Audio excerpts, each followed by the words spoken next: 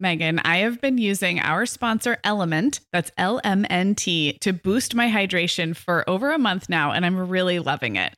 I'm just not very good at drinking plain water, and I love the taste when I pop one of these little packets. I like orange or grapefruit into a big bottle of water. It's kind of fruity and salty, and it just helps me hydrate better overall. Element is a zero-sugar electrolyte drink mix born from the growing body of research that shows the best health outcomes occur with higher sodium levels. Each little pack delivers a significant dose of electrolytes, but minus sugar, artificial colors, and other iffy ingredients. Element's flavors are so unique, like fruity watermelon salt and spicy sweet mango chili. And we're going to set our listeners up with a variety pack so you can find your favorite. Right. You can receive a free Element sample pack containing 8 flavors with any drink mix purchase when you purchase through our custom link, drinkelement.com/momhour. That's DRINKLMNT/momhour. This is available exclusively through our partnership and is available for both new and returning customers.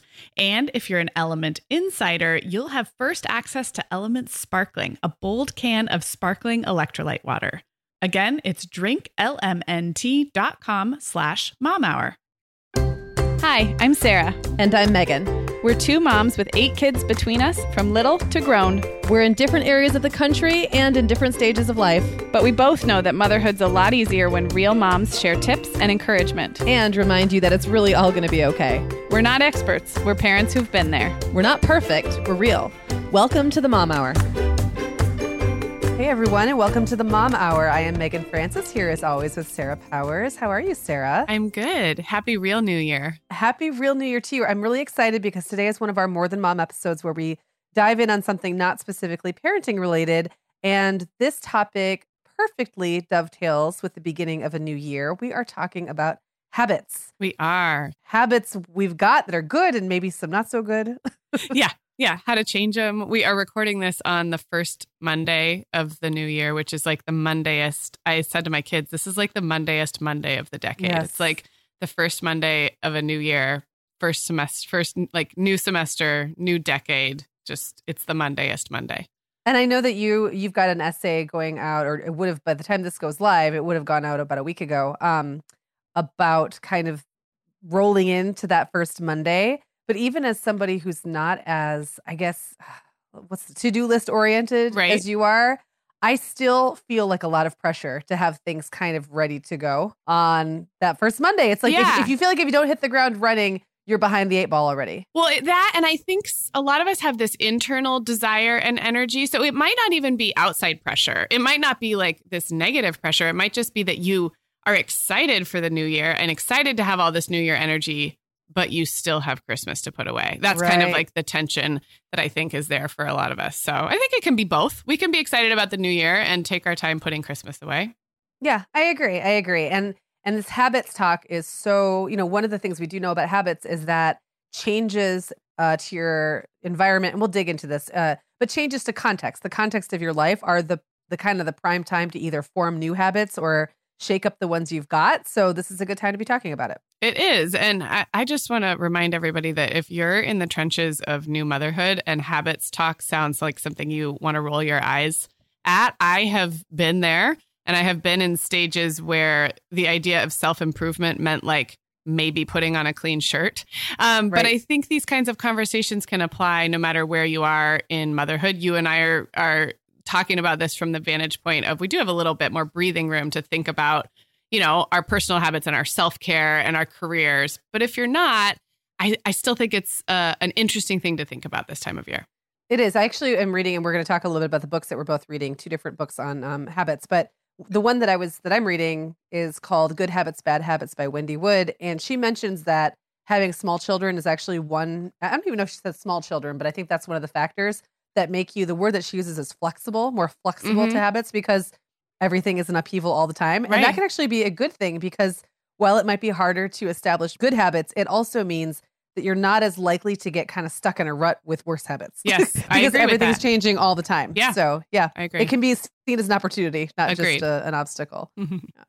Sarah, we both know this time of year can be crazy. So this is a great time to get ahead with no prep, no mess meals from our sponsor, Factor.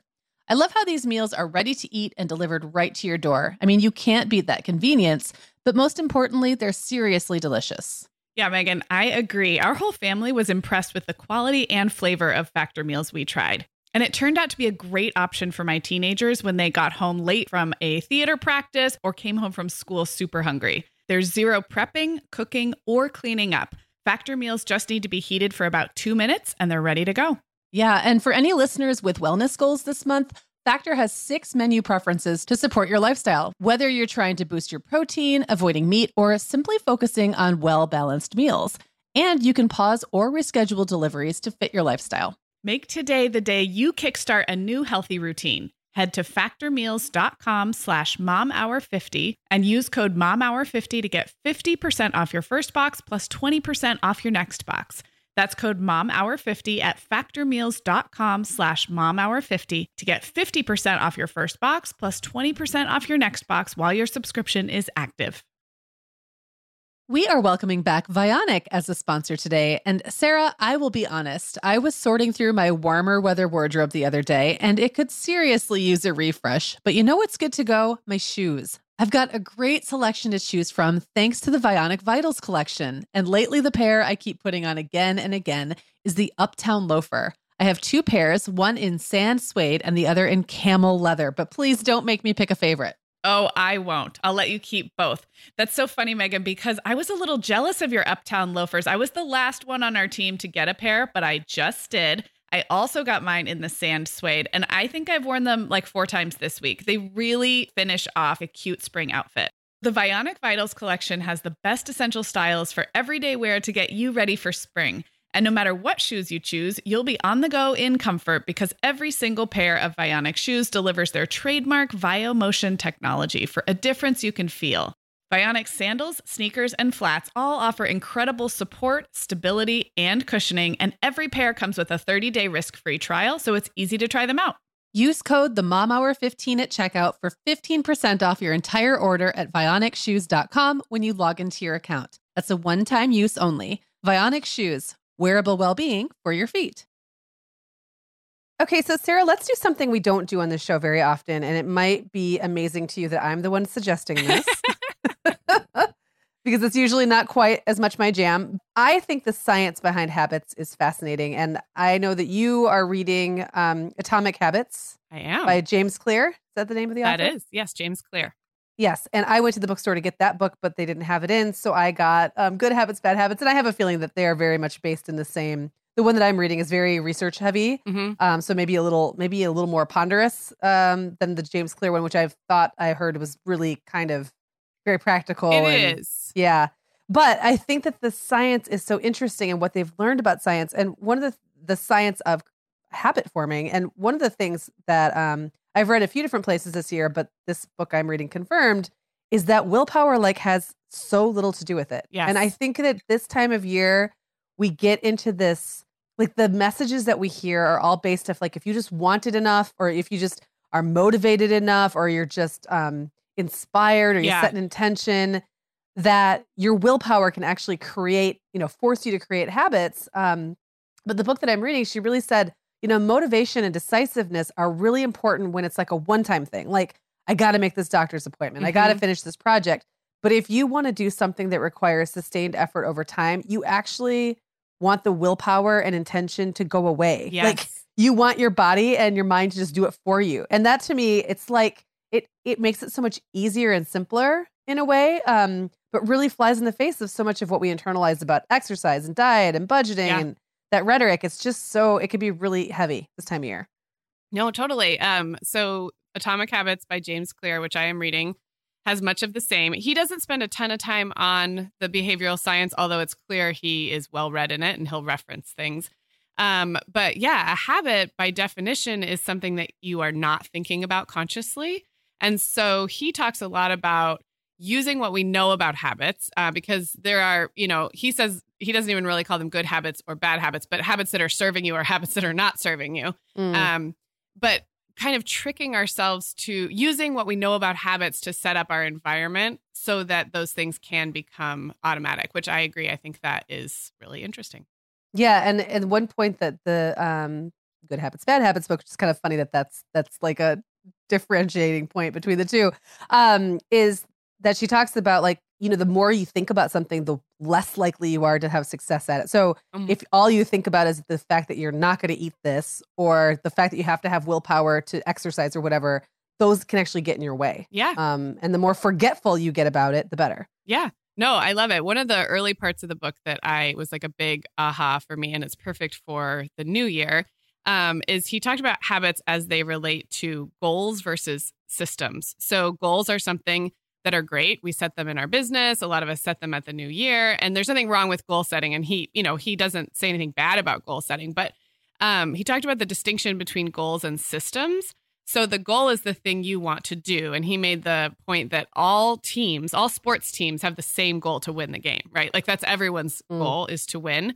They don't all achieve that goal. And so some of the psychology about not achieving your goal or falling short can really really have a negative effect on the habits that you're doing to get there. So if you're subject to the kind of highs and lows of meeting a goal or not, it can be hard. Whereas if you focus on the systems, you end up often achieving that same goal, but instead you've put the systems in place where the habits are consistent. Does that make sense? Yeah, so it's just kind of like a summary.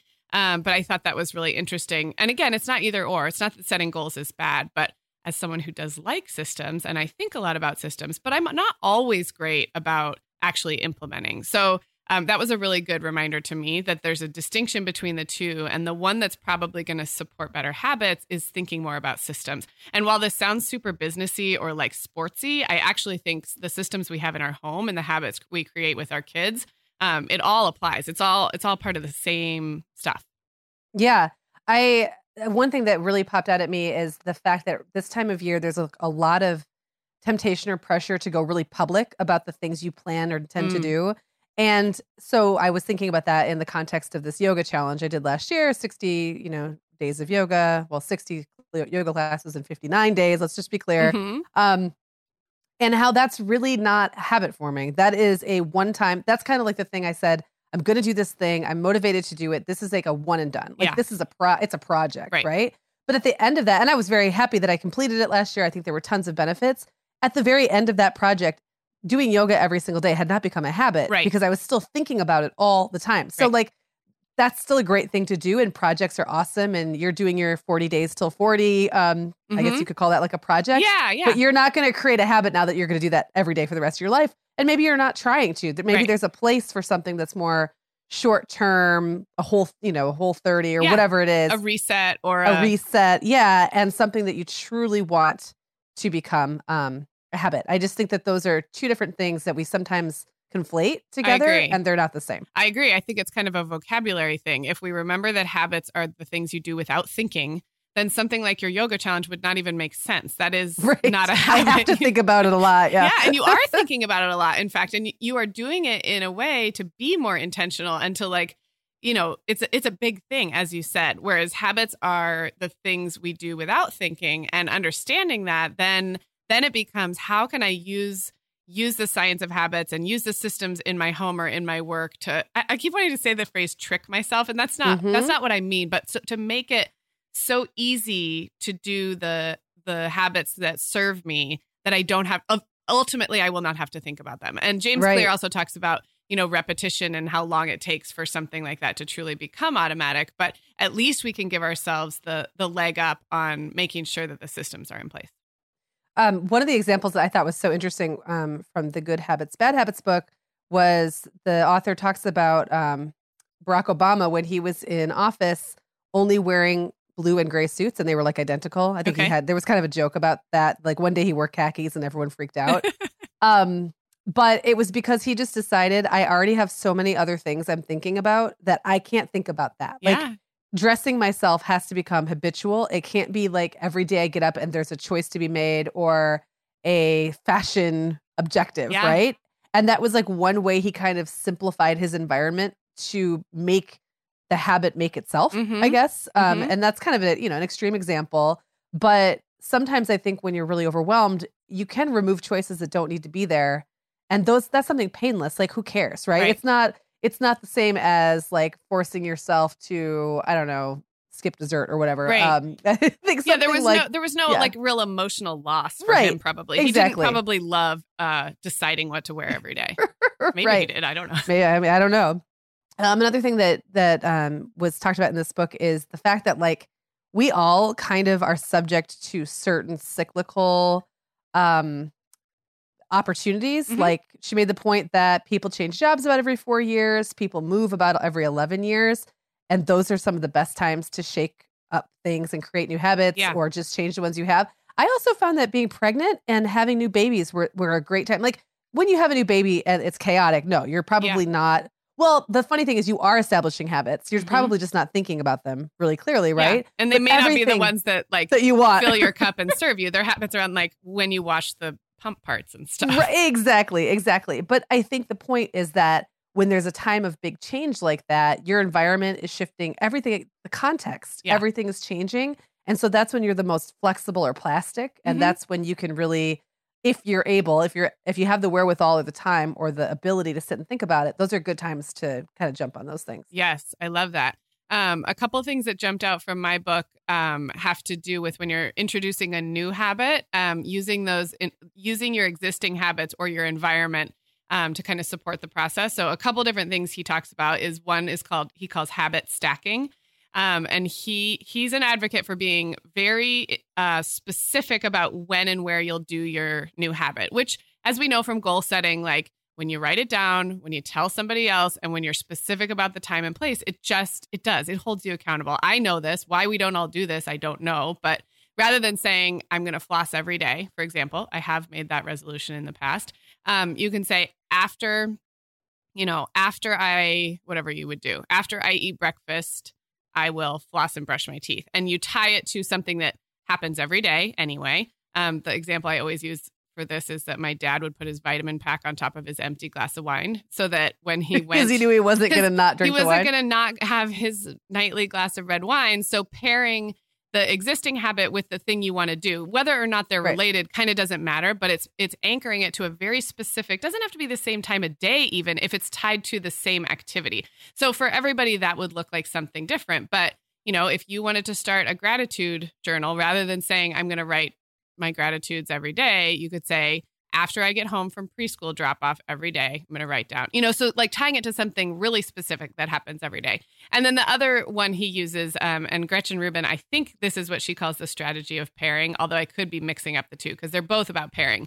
But the other one he uses is to, like the mind wants the most rewarding, attractive thing, right? And he talks about like, he talks a little bit about dopamine, and interestingly, we get a dopamine rush usually in anticipation of the thing, not necessarily from the thing itself, which, remember, you and I talked about that when we talked about nightly drinking like a year ago, how it's like how lovely that sounds to sit down with a glass of wine. And then when the glass of wine is almost irrelevant. Yes, it is. Yes, So anyway, he talks a little bit about that, and he talks about these super rushes that we do get in our pleasure centers. And so if there is something that you really do get like a big dopamine rush out of, and he's talking about like pleasure seeking stuff, like checking Instagram, watching reality TV, like you might call them like guilty pleasures or whatever, that you can pair good habits with those things rather than deprive yourself of those things. So he uses the example of like only watching your favorite trashy TV show on the treadmill or whatever. And so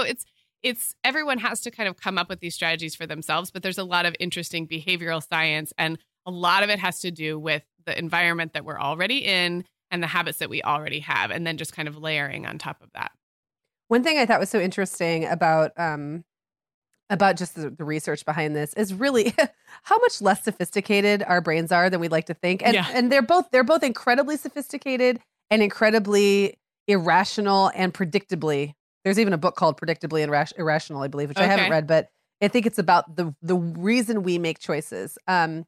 And one of the things that popped out at me about in the book I was reading was just about things like if you have a bowl of popcorn that's closer to you, you're more likely to eat more of the popcorn than if it's further away. I mean, it sounds like you would think that we have more control or more choice in the matter, but most of us are kind of on autopilot. We're not using all of our conscious senses all day long, or at least we're not using our senses consciously. They're just there kind of operating in the background. And a lot of this is evolutionary. Like the more your brain can kind of offload the work of thinking, the more, say, you had to like hunt down your food every day, that you'd be able to focus on that. And so it's got there's a good reason for it. But like you were saying, harnessing it in a way that serves you is different from just going along with the fact that it's going to happen anyway. Yes. Like the fact that your brain is going to do what it's going to do anyway.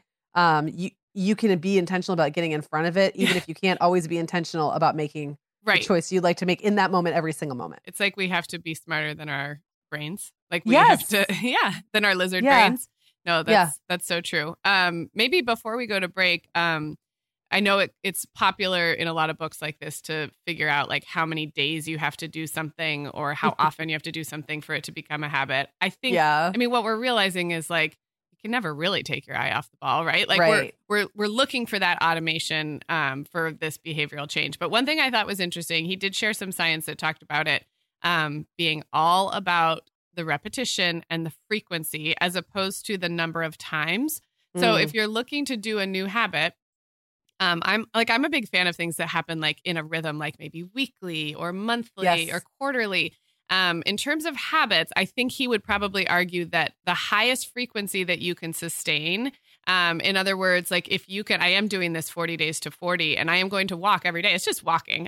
This is not like really an exercise thing for me. It's just more of a fun challenge, but it does take a little bit of the thinking out when you can do something literally every day, 7 days a week. You don't think about, I get a cheat day or I'm going to take this day off or I'm traveling this so frequency is key and repetition is key in the habit building stages. But the other thing that I think probably the biggest takeaway, I'm about halfway, a little more than halfway through the book for me so far, is when they studied what creates that automation of a habit, they distinguish between motion and action.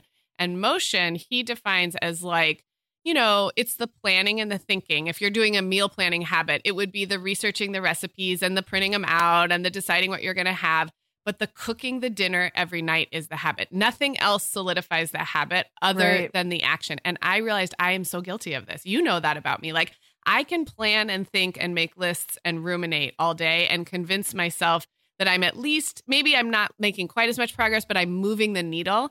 And I think this science in terms of habit forming would argue that I'm really not moving the needle at all. Now, if I need to do that in order to get going, then that's fine. But it doesn't count in terms of, it doesn't count as a repetition of the habit until you do it. And that's an argument for like, get over yourself and do it. If you're feeling like, a little unsure if you're ready, it doesn't count toward habit formation until you're doing it. It doesn't, if you're just in that motion stage and not at action. Well, that, and it also makes an argument for starting with the least possible version of that thing. Mm-hmm. So you'd almost be better off going in the kitchen every day and making grilled cheese sandwiches for 3 weeks until you're in the habit of going in the kitchen every day and then add on. You know what I mean? Instead of doing all the planning ahead of time. Now I'm really getting nerdy, but I want to tell you the study because when you said that, I just remembered the study example he used, and it's quick. It was a photography course, and the professor divided the class in half and told them that one half would be graded on quantity of the number of photographs they turned in over the course of the semester. So like if you turned in 100, you got an A, 90, you got a B. And the other half were graded on quality. You only had to turn in one photo, but it would be graded, it would be graded just that one photo on its composition and quality and all that. And by far the best photos, the best quality photos came from the quantity side. Because they were in the habit. They just practiced more. They did more. They iterated. They were in the habit. And so even though the others had a whole semester to do one perfect photo, the guys who did 100 produced the better work. Does that make sense? I thought that was really interesting. Yeah, that is interesting. And I think it does have, it gives us the permission, I guess, to start small and crappy and just do it. Yes. Whatever it is, whether it's, making dinner at home. If that's the goal, if the habit doesn't have to be making gourmet meals that are also healthy at home every day. That's like too much. You're stacking too much together at once. Start with like the simplest, most pared down thing that you can consistently do. And then once you have, like we've talked about this before, once you have, what's not capability, but the word like that means that you can do something. Competence. Competence. Thank you. Once you've got competency, then you can become more and more and more competent, and then you can experiment, and it grows from there. But trying to start too big we know this intellectually. We talk about it all the Yeah. time, but it's kind of hard to Yeah. remind ourselves of that Yeah. this time of year. It's a great reminder. Okay, Megan. Well, over here at the Mom Hour, we are big fans of our sponsor, Our Place. In fact, you, me, and our team member, Katie, were all comparing notes on our favorite product. Katie was telling us that even though she's packing up to move her family to a new house, she cannot put that mini perfect pot from Our Place into the boxes yet because she's using it like every night. Well, as someone who also has a perfect pot, I got mine as part of their mini home cook duo set. I get it. It's nonstick, which is key, but it also has all these handy features like a steam release lid with a built-in strainer and this nice beechwood spoon that nests on the handle in this perfect little peg. Okay, well, I didn't get this pot, but now I want it. That sounds so great. Our Place's cookware is great to cook with, beautiful to look at, and healthier for us as well. All of Our Place's products are made without PFAS, also known as forever chemicals. In addition to their cookware and tableware, Our Place is also making waves with their Wonder Oven, the most stylish all-in-one air fryer and toaster oven. Again, free from the forever chemicals found in many of those air fryers. Listeners, Our Place offers a 100-day trial with free shipping and returns, and we've got a great deal for you. Go to FromOurPlace.com and enter the code MOMHOUR at checkout to receive 10% off site-wide. That's FromOurPlace.com, code MOMHOUR. Sarah, our sponsor, Hiya Health, makes a kid's daily multivitamin that parents can feel great about giving their kids because they have no added sugars or dyes. And our kids who have tried Hiya vitamins have loved them, which is important, right? Because what good is a bottle of vitamins that your kid won't take? Hiya was founded by two dads who didn't like the ingredients label on some of the popular children's vitamins they were seeing on store shelves, so they got to work developing a formula that would help fill the most common nutrient gaps in modern kids' diets. Hiya's Chewable Kids Vitamin is made with a blend of 12 organic fruits and vegetables and then supercharged with 15 essential vitamins and minerals. They're also vegan, dairy-free, allergy-free, gelatin-free, and nut-free. Hiya manufactures their vitamins right here in the USA with globally sourced ingredients, and then they ship their chewable vitamins directly to your door on a pediatrician recommended schedule. We've worked out a special deal with Hiya for their best-selling children's vitamin. You're going to get 50% off your first order. To claim this deal, go to hiyahealth.com/momhour. This deal is not available on their regular website. Go to hiyahealth.com/momhour and get your kids the full body nourishment they need to grow into healthy adults. Okay, so that was really fun talking about the science and kind of nerding out over habits. But Sarah, let's get a little more personal now. And we both have long histories of being human and creating and all the habit forming that goes with that, for better or for worse. So let's talk about our own habits, like how we tend to approach thinking about them, forming them. Maybe name one good habit, or for you to put it the way you have in the first half, is a habit that serves you and a habit that doesn't serve you. Were those consciously created, or did you just kind of fall into them? Like, give us a little snapshot. I would say as a general rule, I do a little bit of both. Every once in a while, I'll make a very conscious, switch, especially if I see like, okay, this is easy and doable. Like we were just talking about before the break, like the least amount of difficulty. And then other times it just kind of happens. So the one that I thought of was back in the spring, you and I both discovered Noon hydration tablets. Not a sponsor of this episode, but a sponsor of our life in general. Yes, exactly. They're little tablets. You drop them in some water, they fizz up, and they basically turn your water into like a healthier Gatorade is kind of how I think of it, like a hydration.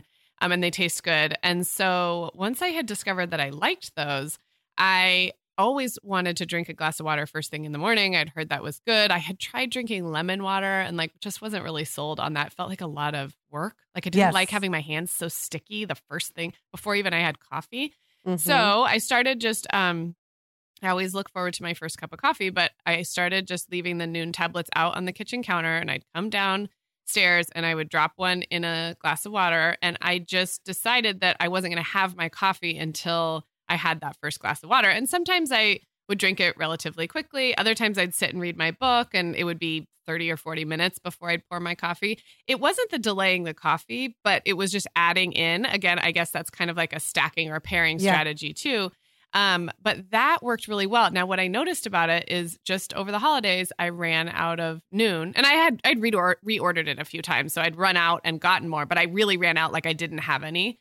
And I stopped drinking water first thing in the morning. And it's not like, I mean, water's fine. I don't hate water, but it was something about that ritual. It's special. It tasted a little bit better. And like, it was just this thing I had to do. I did. It was like this, like, well, I can't have my coffee till I've had my noon water. And it's hard to figure out what the difference is with that little tablet or without the little tablet. But it was enough that when I didn't have them, I haven't been drinking that glass of water in the morning before my coffee. So I have thoughts.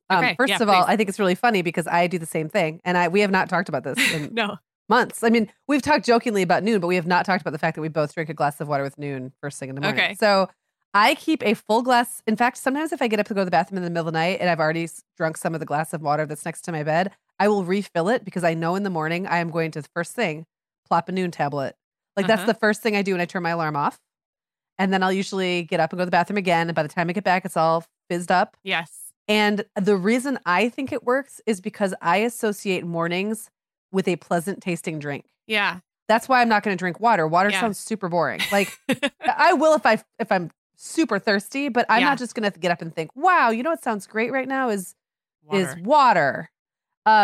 And it's got it's not a sugary drink, but it's got a little tiny bit of like whatever. It's got like 15 calories. It feels like something a little substantial, and it almost feels like it's going to help propel me out of bed and get me going. So there's something about the fact that I already associated morning with something that tasted delicious that I could look forward to, that made it easier to push the cup of tea back and do the noon instead. And I keep the tablets next to my bed and the full glass of water. It's like ready to go. I don't even have to think about it. Right. Okay. Well, now I have thoughts because I'm thinking it's less about the good taste for me, but I do think I associate noon with feeling good and clear-headed. Remember when we both started, like we tried it, we were like, we had been traveling, maybe had an extra glass of wine. And I was like, weren't we this someplace, is amazing. Weren't we someplace like super dry too? It was like a really dry hotel. Austin. Yes. So yeah, when you have that travel and all the moisture's been sucked out of you and then you have an extra glass of wine and it's like, I wake up, I feel like I had 2 bottles of wine and I didn't, for the record. And it just felt like this magic pill. And I wonder if there's now waking up in my own house when I haven't been traveling, I don't feel that bad, but I do wonder if there's that first association with like this magic thing will make me feel better. Interesting. That's so funny. And I will say that noon is the only thing I have right now on whatever it's called on Amazon, the automatic. Yeah. Like subscribe and save. It's literally the only thing I get because I just thought it's the kind of thing I will so easily run out of because I have several tubes going at once all over the house. And I don't always keep track of how much is in each one. So I was like, I'm just going to. Well, you all listeners, you heard it here. If you hear Noon as a sponsor of this podcast in like 6 months, we'll be nearly as excited as we were when LaCroix came around like 5 years after we started talking about them. Okay, well, you asked about maybe a negative habit and slipping into one. So I'll just mention one real quickly. Is we are kind of in the habit of watching TV when we go upstairs to bed. So we always watch a show downstairs after the kids are in bed. That's very like intentional. I really like that TV watching. We watch together. And then sometimes I get drowsy. And as soon as I do, we say, well, let's just stop and we'll just go upstairs and go to bed. So then I wash my face, get back in bed. And then I decide I want to watch another TV show. And we'll usually put on like like Schitt's Creek or The Daily Show or something kind of light and funny that I don't care if I see the whole thing. Now, this isn't the worst habit in the world, but it's not exactly how I want to fall asleep. And what I notice is like, I feel like my brain is telling me I'm not done watching TV. And that's just not true. Like I can be done watching TV. It's because I have to walk upstairs, wash my face, like get ready for bed. And it wakes me up just enough to be like, oh, we could watch something else. So that's not a habit I feel super great about. I'd actually rather just watch more TV downstairs, work harder on not falling asleep and like enjoy it rather than like stumble upstairs and start over. It doesn't feel very good. So one of the things I'm doing I'm going to try to tie it to my reading habits is having a book upstairs already on my nightstand for nighttime reading because I do most of my reading downstairs in the morning. And so I have an issue where I don't always know my book is either down when I'm up or up when I'm down.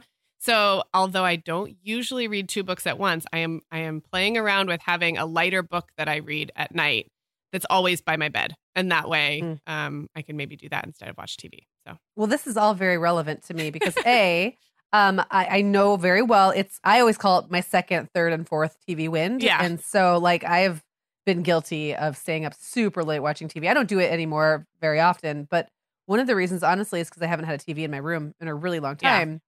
and I'm getting ready to move into a much larger house with my bedroom is absolutely enormous. Ridiculously big. And I kind of want to have a TV in my bedroom because it's truly a master bedroom. It's got its own bathroom. And like, I just love the idea of having it be like a little retreat that I can hang out in and have some privacy. But at the same time, I'm like, I don't want to get in the habit of laying there watching Golden Girls until the sun comes up, which I have been in that habit. So I thought about it. For me, probably not having any broadcast TV will almost solve it. The effort or thought it requires to flip around in like a Netflix or something and choose a show means I'm pretty sparing about it. And I get bored. Like even when I'm watching on the couch, like I'll watch an episode or two and I'm getting bored and wandering away. So I'm not too worried, but I'm a little bit worried. Well, just like about how to be intentional about that. And how to make it just difficult enough. That's something James Clear talks about, is making something really easy if you want to do it regularly, or making something just difficult enough. You know, that would be like taking an app off your phone or moving the popcorn bowl across the room. It's so funny that you say that. I'm so spoiled because Brian is like, he's just so easygoing and he handles all the remotes. So I don't even have that as a barrier, because I'll be like, oh my gosh, maybe we should like watch a funny, and he'll be like, he'll just pick one, and you're like, he just like puts it on for me. It's he's just like terrible. your TV Sherpa. I need to tell him to just say no, read your book and go to bed, he lady. He needs to become like your restraint for you. Yeah. That is so funny. Well, having the upstairs book and the downstairs book again for the first time in a long time. My bedroom is going to be, I don't even remember the last time my bedroom was on a separate floor than the main floor. Okay. Like my bedroom has been on the first floor for the last 4 houses I lived in. So this is like something I'm going to have to retrain my brain how to deal with having most of my stuff up in my bedroom when I'm still spending most of my day downstairs. Like how to kind of have those two different spaces that I use the way I want them to be used. Yeah, because your bedroom is like command central, and that's not really how I operate at all. Like, except for laundry. My bedroom is laundry command central because we have upstairs laundry, but right. I mean, like I'm going to want to be spending time downstairs in my nice big kitchen, during the day. That's where I think I'm going to be drawn to. Yeah. But my work is going to continue to be up in my bedroom, and like I'm going to want to have reading material up in my bedroom. So I'm just going to have to think about, and that's kind of the exciting thing about setting up a new environment, because I get to set it up the way, like I love the idea of going into this thinking, what is the way I can set this new home up to support what I want to do. Right. Whatever those things are. Yeah. So Sarah, I totally just like trampled over both yours, but it's kind of funny. They both had a lot of relevance to my life. Yeah. I'm glad to be relevant to you. So how about you and some of your personal habits? Okay. So one that I think is really funny is that I started flossing twice a day, and I have no idea how it happened. Twice a day? I don't even know how it happened, Sarah. This is like above and beyond. Right. But like, remember how, was it like a year ago that you made like a resolution of you were going to floss? Yeah, it was like 2 or 3 years ago, but yes. Okay. So that's been in the back of my head, and I have flossed, and I would floss every now and then. And I think I really, honest to God, don't exactly know what happened, except one day I think I flossed and was really grossed out by how much food I got out of my teeth. Like it was just was one of those where I was like, wow, I feel like, are the gaps in my teeth getting bigger and there's more? Like, or maybe it was just a gross day that I ate a bunch of bread. I don't know. But it was just like, something about it was super satisfying. Yes, like having it be done was like, ooh, like that felt really good. So then that night I was like, I think I'll do that again, see if I can get more out. And I have flossed twice a day ever since. And it's probably been 6 months at least. So what I think is crazy about this is that I accidentally created a habit. I don't even remember how or why really. I'm sure you talking about flossing was somewhere in my head, and the fact that you're supposed to has been in my head for 40 years, like whatever. But it just kind of happened. I just think that that's really funny. I think that first of all, it's so good for you. It really is like, it is one of the best things you can do for yourself. So I'm really proud of you. My issue with flossing, and I'm an inconsistently good flosser, but I'm pretty good right now, is I need it anchored to a time of day. I'm so inconsistent about when I'm even inconsistent about when I brush my teeth. Like, like after which meal or how late in the morning or like, anyway. So, that's been one that I need it tied to, like after this, then I floss or whatever. But yeah, I think for me, I was getting frustrated because brushing my teeth wasn't getting them as clean. So it's like every time I brush, I floss because I want to do a better job, if that makes sense. One tip is to floss in the shower. My dad is always telling me to do that. So if people have, you can put a little, if you like having a mirror, you can put a little like suction cup mirror on your shower and then have it tied to that. So that for some reason, I don't like that approach, but it is, you do shower every day or nearly every day. And then it's an easy thing to do when you're in there. So Yeah. Another one that I kind of developed, and this one I think is interesting because for a while I was super religiously walking my dog every single day, at least a mile, often 3 to 4 miles. But that really reminded me when we were talking about kind of like your environment dictating habits often, the fragility of some habits that are dependent on like the weather or the kids' work or school schedules, like things like that. Because I noticed the minute the school schedules changed, it kind of derailed and I had to get back on board. And then the minute the weather started to get bad, it kind of derailed and I had to get back on board. It's like I feel like I'm constantly having to adjust something that for about a 6-month stretch was just completely habitual. I didn't even think about it. So I don't know. I don't know really what the solution is, except to just do it even if it's uncomfortable. Yeah, or to the other thing, you could just do it even if it's uncomfortable, or you just get good at noticing when those shifts are happening and getting ahead of your lizard brain again and be like, okay, well, what else can I pair this with, or how can I do a different thing that is equally valuable, rather than just wake up 3 months later and realize you haven't walked the dog or whatever. I find I drink less water when it's cold here. And this is, I'm on a mission this winter to not be cold. I've talked about how my house is so cold. And that's another thing, because when I feel warm, a glass of water sounds refreshing. And when I feel chilly, it doesn't. So then I'm like, well, I should make herbal tea. And then I don't. And it's just, but like you said, a weather change can offset something that's otherwise you're in a groove with. And otherwise, you could also just go back to that minimum viable version, which is maybe I'm just going to walk the dog around the block. Right. It's not going to be the same as that 3-mile walk that I enjoyed on a balmy summer day, but that's okay because what it is, it's the habit. Right. A bad habit, and I'll just talk about this one really quick because I don't exactly know what to do about this one, but I've had this really bad habit lately of waking up in the middle of the night and then not falling back to sleep. And the reason I'm going to call it a habit is because I know there's something I'm doing mentally that's making it stick. Yeah. Like it's almost becoming more habitual now not to fall right back to sleep than it used to be to fall right back to sleep. And it used to be just so easy for me to fall back to sleep. There's something I'm doing. Yeah.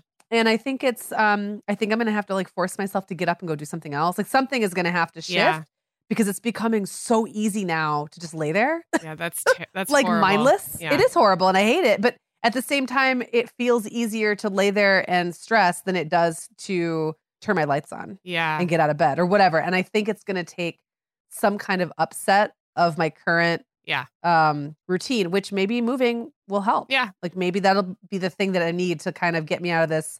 This is the bedroom I lay awake in feeling. Yes. I wonder how much of it's like these 4 walls are the 4 walls that sit there and watch me stay awake, yes. So I have heard, talking about the upstairs book, downstairs book, a easy to read, either on your Kindle or hard copy. My mom swears by it because she has a lot of insomnia in the middle of the night. And then like you're not beating yourself up for not going back to sleep. You're like, well, I guess I'm going to read my romance novel now or whatever. And she, at least my mom says it does put her back to sleep. So and I have noticed that if I keep my Kindle like at the lowest darkness setting, my thing is I'll actually think, well, that's going to wake me up more. And so it's like I had this war with myself and I just need to get over it. Yeah. And you would need to have a book that is pleasant and sleepy and not going to get your like juices flowing. And then Gravity Blanket is the other thing I always bring up because I think I don't use mine every night. It makes me very hot. And actually mine's too heavy for my body weight, I think. But it does do that thing where if your body's starting to wake up, like when you're kind of coming in and out of sleep, I think it just kind of like tricks your sensory, like your sensory system into not like jolting into full, like the babies, the Moro reflex, like falling out of a tree. Like, yes. Yeah, totally. So I don't know. That's not like a super cheap option, but I always throw it out there. Well, maybe we can wait, pop back in and talk about this in a couple months and see how it's going. See how you're doing. I know we need to wrap up, but I am curious if you have any new habits you are hoping to form in 2020. Well, I think the one that I noted, so we've mentioned it a couple of times, but if you don't know what I'm talking about, I am partway through 40 Days to 40. And my challenge that I decided to give myself was walking 40 minutes a day, every day for those 40 days. And it wasn't an exercise, a fitness goal. It was more about getting outside. The 40 minutes is a little longer than I would usually go. And then the cool part is I kind of like threw it out there on social for like anyone local to join me. And it's been really fun. Like I really have had people be like, I want to go for a walk with you or a hike. And I obviously live in a beautiful place where there's lots of People are places- like flying out to visit you. I was like, I'll be right there. So that is not that's not a sustainable habit, but I will mention it because it falls into this like something I'm doing every day without exception. I mean, I've even thought about the rain because we do get rainy winters, and I could walk for 40 minutes with an umbrella if I had to, or figure something out. So that's kind of fun, and I am documenting it a little bit on Instagram. So I'll link that up if you are curious. But then the only other one I was going to mention was this upstairs, downstairs, and wanting to get back into a regular reading habit in general. And the upstairs book, downstairs book has been a little bit of a shift that both tackles the mindless TV watching and also really hopefully more reading. So the two books I'm reading right now are very different from each other. So I've never enjoyed reading two books at once, but I don't think it'll bother me because they're so different from each other. And when I read them is so different. So it's really like doubling my reading time, I'm hoping. I'm going to steal that. I love that idea. Yeah. So one of mine that I really want to form a habit is actually yoga as a daily habit. And I think the way I'm going to have to do that is to not look at the yoga I do at the studio as the habit. That is like the add-on. Yeah. I did think it was interesting. One of the things I was reading in the Good Habits, Bad Habits book is they were talking about the more habitual something becomes, the more you're kind of attuned to it in your environment. So like, if I got up every day and did 5 sun salutations in my bedroom, and that's all I did that day, the habit stuck, right? But the fact that I'm already tuned into like yoga being on like a thing I do means I'm also probably more likely to do the other things that go along with yoga, like go to a class. Yeah. It's when it completely gets removed, or the only way I think I can do it is to go to a class, which one day might be at 8 a.m, one day might be at noon. Like it's all over the place. It never really becomes truly part of my daily routine the way that I need it to be for it to be a daily thing. So that's something, again, just going to that minimum viable version that we've been talking about with what's the least amount of this I could do every day to make it a habit and then build on from there. So I guess that leads me to the question, Sarah, for you. Is there anything that you've learned either in the reading or just thinking about this that's helping you like go easier on yourself or set yourself up better for habit success? Yeah, this was a good question. I'm glad you asked this. Not so much from the book I've been reading, but last year we worked with our business coach, Zach, who works with both of us individually and on our business. And Zach will tell you that there's so often I do the individual coaching with him and I would be like, Zach, I know all this stuff. Like I could have told myself this. And he's like, yeah, but that's why you get a coach. Like, because you're not doing it. Like, you know it, but you're not doing it. So that's why I'm here to hold you accountable. And usually what it came down to is I'm so detailed and orderly in my thinking, which is such a wonderful gift. You know, it serves me in a lot of ways. It can trick me into thinking I don't need to take the next step, which would be, in a lot of cases, that means putting it on my calendar or committing to a specific time, or maybe it might mean putting a system in place. We talked about systems and my brain is systems oriented, but in our business, I still sometimes resist like, oh, I could just do it the way I always have done, Right. So I think what I'm learning about myself is that I am not above or exempt or immune from some of these simple steps that really help put a habit in place. And I think I tell myself the story sometimes because I am schedule oriented and calendar oriented and detail oriented that I'm trucking along habitually pretty good. And every time I read a book like this or kind of have one of these calls with Zach, I realize like, oh, these things I'm not already doing it all. Maybe that's the Enneagram 1 in me, is I feel like I'm already doing the best that I can. So leave me alone or something. I don't know. That's funny. Yeah, I mean that actually, I'm not someone who gets stuck the way you described it in motion as much, but I love projects. I love big, grandiose things. I love thinking about what my life will look like when I do this one amazing thing, right? And I've often said I'm much more of a sprinter than an endurance runner. So I resist little things. I resist the little boring crap of life. But whether I know it or not, whether I'm thinking about it or not, life really is made up of the little boring crap. Like the little moments that you're either doing or not doing the thing is what life is. And I might as well accept that and take control of that to whatever extent I can. I mean, I'm always going to be project oriented. I still find it really inspiring to throw myself into something with a deadline or like a very specific outcome or whatever. But I can't just hop from one to the next to the next to the next without thinking about the little stuff, because the little stuff is happening anyway. Right. Well, and I think a habits enthusiast would probably say that the more you can automate the little stuff and like get your systems in place, actually the more freedom you'll have for the big creative projects and the better kind of foundation you'll have to execute on those. So you kind of get to have your cake and eat it too, really. Oh, I like that. Is what they'd say. That's what James Clear would say.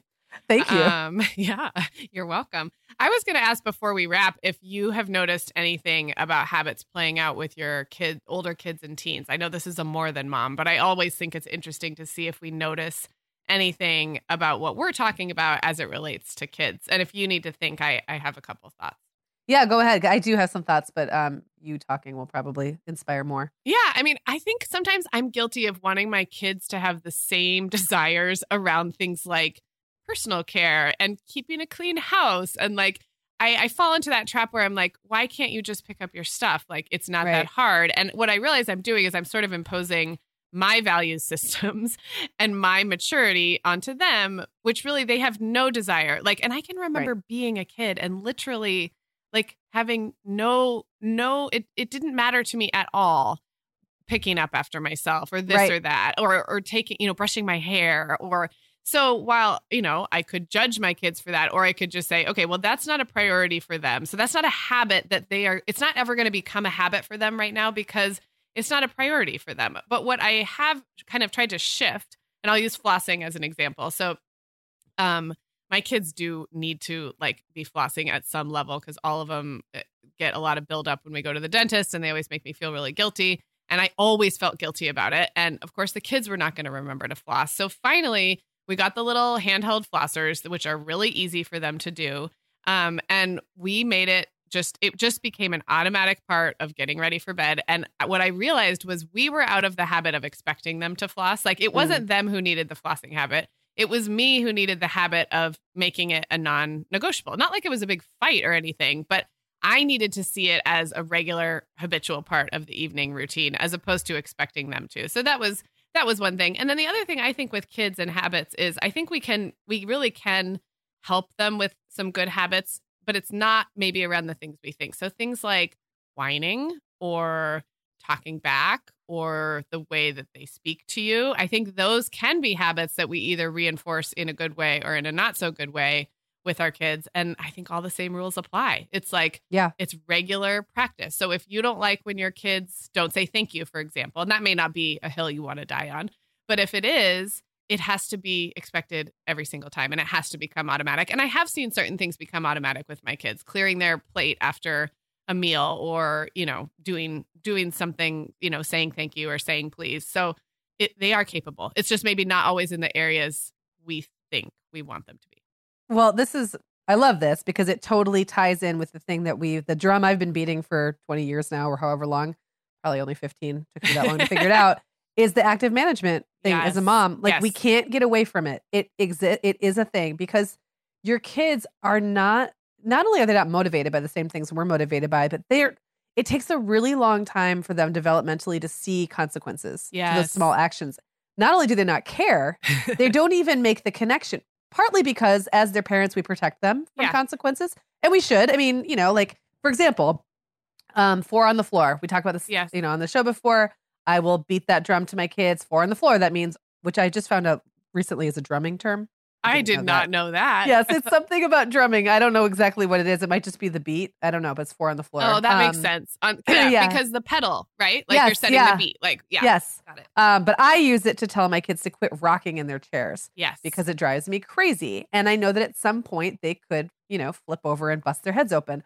Well, I'm not going to not tell my kids 4 on the floor because I hope they flip their chair over and bust their heads open so they learn via natural consequences not to rock their chairs, right? I'm just going to keep saying it. And I know they're not going to do it when they're out of my eyesight. Like, I just know that because they truly, there's not only do they just not care, but there's no real world connection between the thing I'm telling them to do and the reason why to do it. And you could take that and extrapolate it to all kinds of things. Like, they don't know that their hair will be gross if they don't wash it and that other people will care until they're old enough to realize other people care if their hair is gross when they don't wash it. It just, you can't get ahead of it. Like it happens when it happens. If it happens, right? So I just think you're totally right about that. And I do think there are certain things where if I just want them in my presence to do, or it's really important to me that they do certain things, I can't abdicate it to them. Yeah. Yeah. Until they're ready for it. Yeah. And you have to kind of let go of the judgment around that, or the self-judgment, or the judgment of your kids. And it comes back to is this a hill you want to die on? If it is, you may be doing a lot of active management. But if you're also modeling good habits, like it will eventually happen. It's just they're not like, it's not a Pavlovian training system where it's just going to like. Exactly. Yeah. Exactly. Well, that was kind of fun. I just was curious if we had anything like to add on the parenting front, even though this is a more no, than it's mom. Like kids and habits. You'll have to make them do it for them. Right. Until a certain extent. That we just sum it up like that, right? Right. Yeah. Yeah. Well, this has been really fun. I really enjoyed digging in a little more nerdily than we sometimes do on this stuff. I knew you would, Sarah. So everyone, we hope you've enjoyed this episode too. And as a reminder, we would love for you to check out our podcast club at themomhour.com/club. Again, this is our new offering. It's like a book club, but instead of reading the same book, you would listen to the same podcast with your friends and get together in real life. And it's just a great opportunity to maybe shake up your routine a little bit, create a new habit around getting together with people in real life, which I know can be sometimes kind of tough, and maybe beef up your podcast listening. So again, go to themomhour.com/club and check that out. And we'll be back with you on Tuesday with another brand new episode. Talk to you then. Guess what, Megan? Over 10,000 teens are already using our sponsor, Erica, to help them unplug. That is amazing. Erica, that's Erica with a K, is the social media health app for teens that gives them the tools to unplug whenever they need to for improved health, study focus, sleep, and daily balance. It's so cool how this works to hide distracting apps from your phone at the touch of a button, keeping them out of sight and out of mind without deleting your data. Yeah, teens really get that social media comes with risks, including addiction, and Erica helps them build healthy habits and self-regulation that will benefit them their whole lives. Tell your teens about Erica and save 20% on the Erica family plan with promo code TheMomHour. Go to erica.app and search for plans. That's Erica with a K, ERIKA.app, and use code TheMomHour to save 20%. Megan, you know what I love about our partner, The Essential Calendar? I love the product so much, of course, but I also love that it comes from a small business founded by two moms. Right, just like us. Listeners, if you're drowning in details right now, like summer camps, travel plans, end of school year mayhem, give yourself the gift of The Essential Calendar, a seasonal, at-a-glance, poster-sized calendar for your wall. Get 10% off your order at theessentialcalendar.com/themomhour. That's 10% off at theessentialcalendar.com/themomhour.